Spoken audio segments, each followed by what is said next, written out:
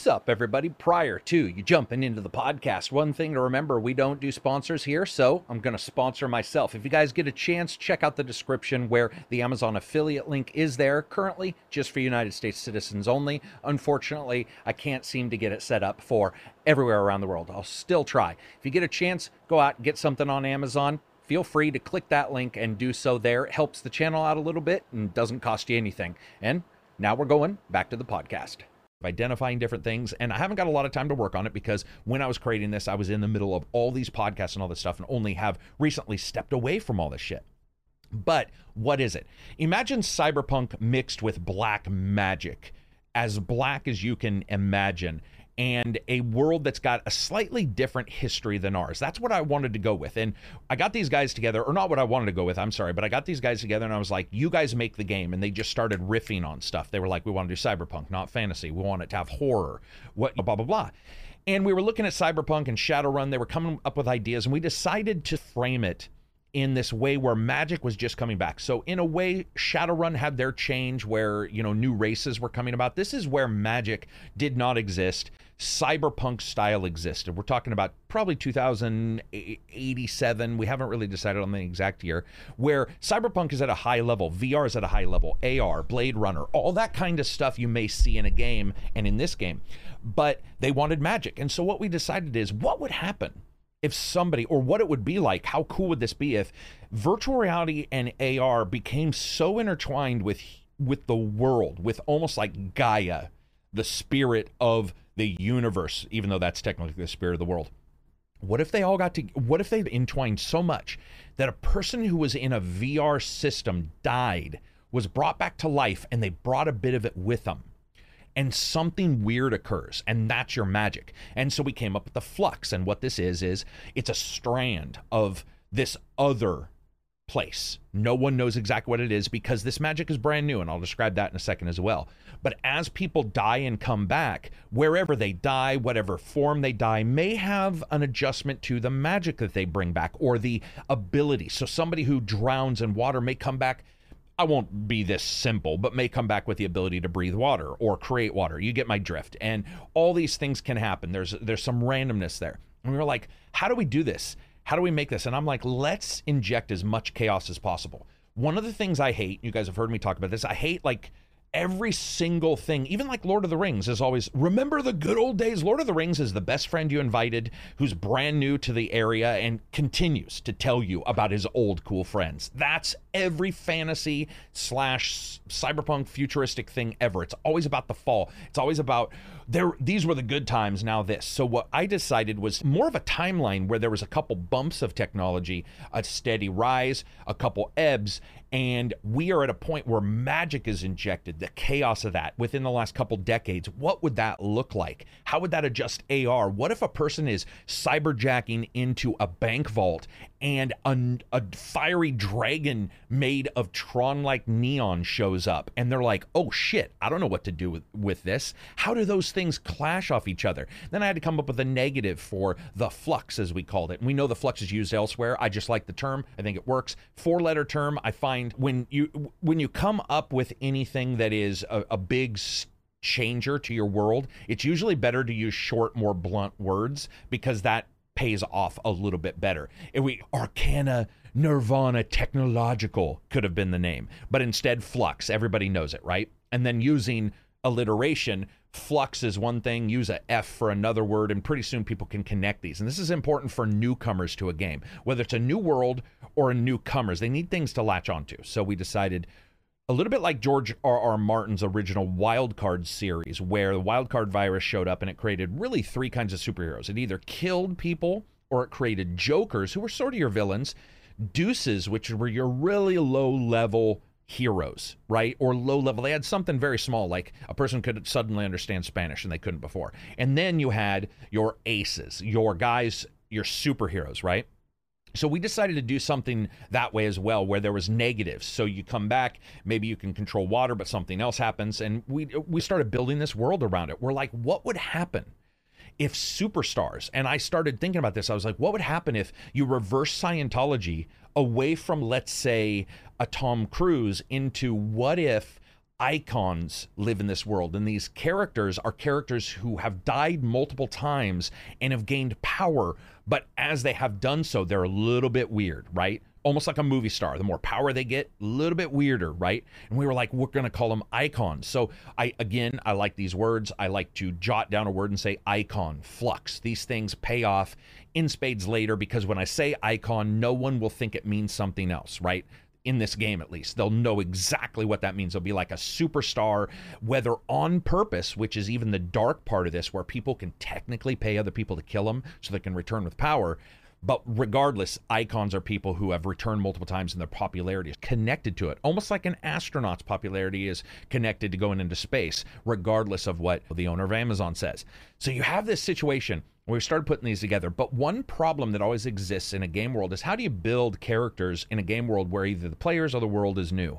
So if the players aren't new, they still need to build characters into this, and if they're new and it's a new world, it's even harder. How do you do this? What we decided to do, or what I decided to do, was take the flux itself and create a background using those words. Again, you'll notice that a lot of the stuff I do is language, and that works the same way in reviews, but we chose, or I chose to use flux as the word for your background, taking each letter and making it mean something. So the first thing I decided was, for backgrounds, F in flux means what is your very first memory, not your first memory of blah blah blah, but usually our first memory is something that's driving. That's usually how the natural way in which our nervous system works, where that first memory is something big, whether it be a family member, whether it be a special toy, whether it be some friend you met, it doesn't matter, right? So that's your first memory. L, which flux, again, F-L-U-X, L is your last memory that you had, or the last thing that you did prior to the big change in your life, which I'll get to in a second. And so a lot of people take last memory to mean like, what's the very last memory you have? It could be like, last night I ate noodles. There's nothing wrong with that. And in fact, that's cool. What if your first memory is yesterday? That explains your whole character right there. If your first memory is yesterday, then your last memory and the other steps we're going to go through, they can be even cooler, because now you're like, holy shit, something's happened to this character, right? So you have your first memory, your last memory. Both of these will tie into things you did. They'll tie into your character building. But then you have the word unable. Now, we might change this, but the reason why I use unable in flux is most humans change due to being unable to do something. That's the driving change in their life. So they're unable to lift the power that they want to lift, so they go and start lifting weights. They're unable to attract the person that they want, so they go and work out. They're unable to buy a thing that they want, so they buy it. And so what we decided to do, or I decided to do, was take unable and just say, what's that driving hinge for you or for this character? What was something that they were unable to do that has now adjusted them into the next letter, which is your X factor, which, by the way, it's really hard to find anything that goes with X. Xylophone, right? Yeah.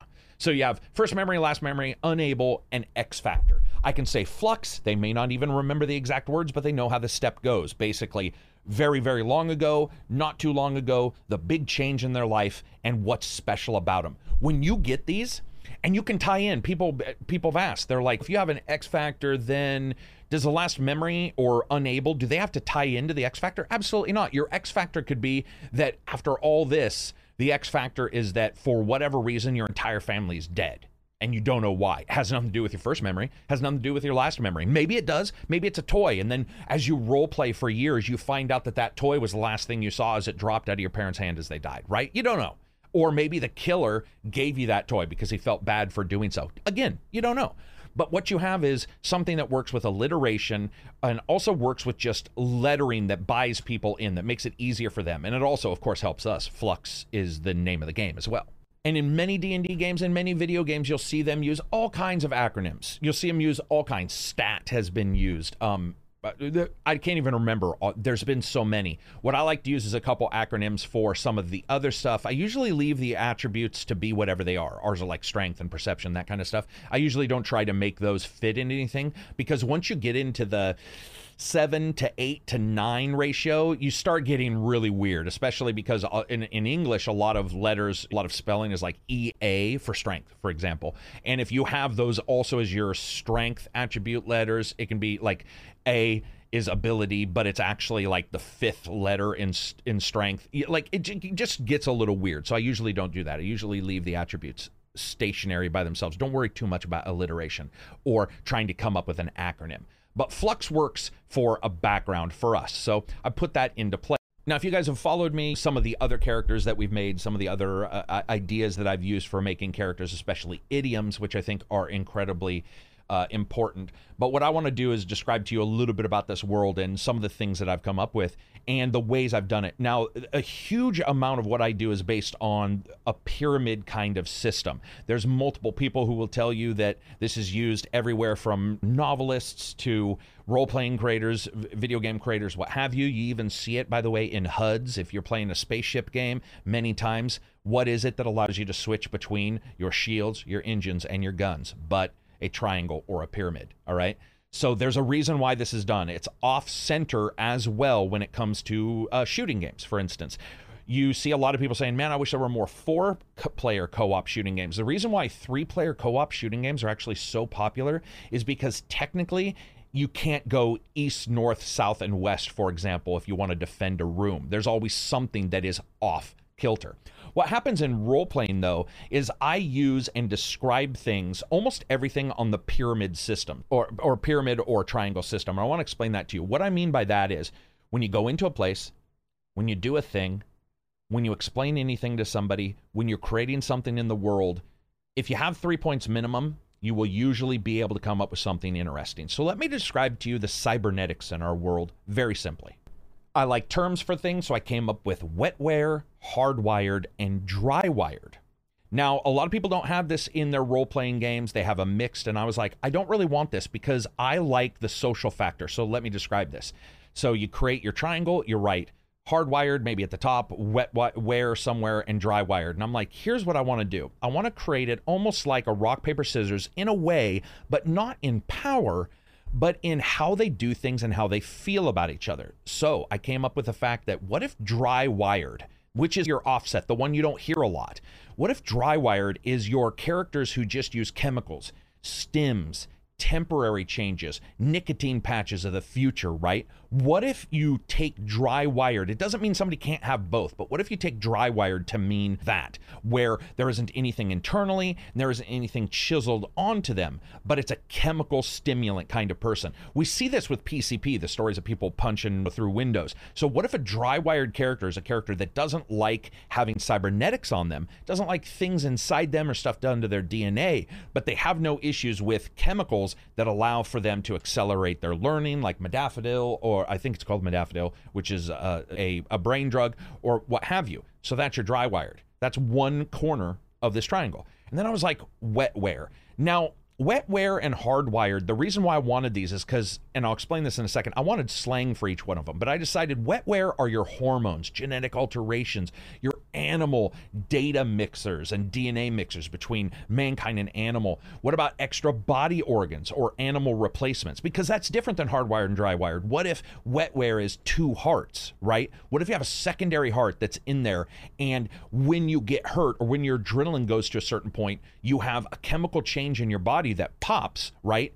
And that second heart kicks in. What would that do? How do you do that kind of thing? And I was like, wetware, that sounds cool. It sounds nasty. It sounds dirty. And again, I'm looking for a dark, super gritty. So now I've got wetware and dry-wired. And I'm already thinking, what would happen if a wetware character fought a dry-wired character? Or what if they had a mix? But we'll get to that. The next is hardwired. These are the things you expect: technical and cyborg, mechanical pistons, additional forces applied to human bodies, adjustments to their abilities, replacement limbs, damaged body parts. So here we go. You've got your triangle, wetware, hardwire, and dry wire. And I was like, this works great because it allows for this tit for tat, where magic, by the way, you'll notice I didn't mention, isn't even in here. That's because this is more thought out. In the actual world, if magic is just coming, it won't have these almost indoctrinated family-like traditions and names like wetware and hardwired and dry-wired, because it's brand new. It's brand new. People didn't know what the internet was, but they knew a lot about books, right? And it takes a while. So that's, in a way, the big change that's happened is magic. Magic is your internet of the future times about 1 billion. But I was like, wetware, hardwired. And then I never have anything in the game that I'm going to have a term for where the game world doesn't know. If the game world doesn't know, it doesn't make sense. This is something you'll hear good developers talk about with video games. They'll be like, why call it something to the player without it being reflected in the fiction? So Drywire, I was like, I want some slang. So for the wet wires, let's have them call wet wired characters mutts. Mung is another word, I believe. So their idea of wet wired characters is mixing of like shark DNA into getting nictating eyes, shine up their eyes like a dog, that kind of stuff. Their idea is that they're mutts, right? A dry wired character, if they're super dry wired, if that's their belief system, they'd be like, dude, that guy's just a mutt. So you ask him about a guy and he's, oh, you mean the mutt down there who owns the bar, right? Hardwired. I was like, what do you come up with?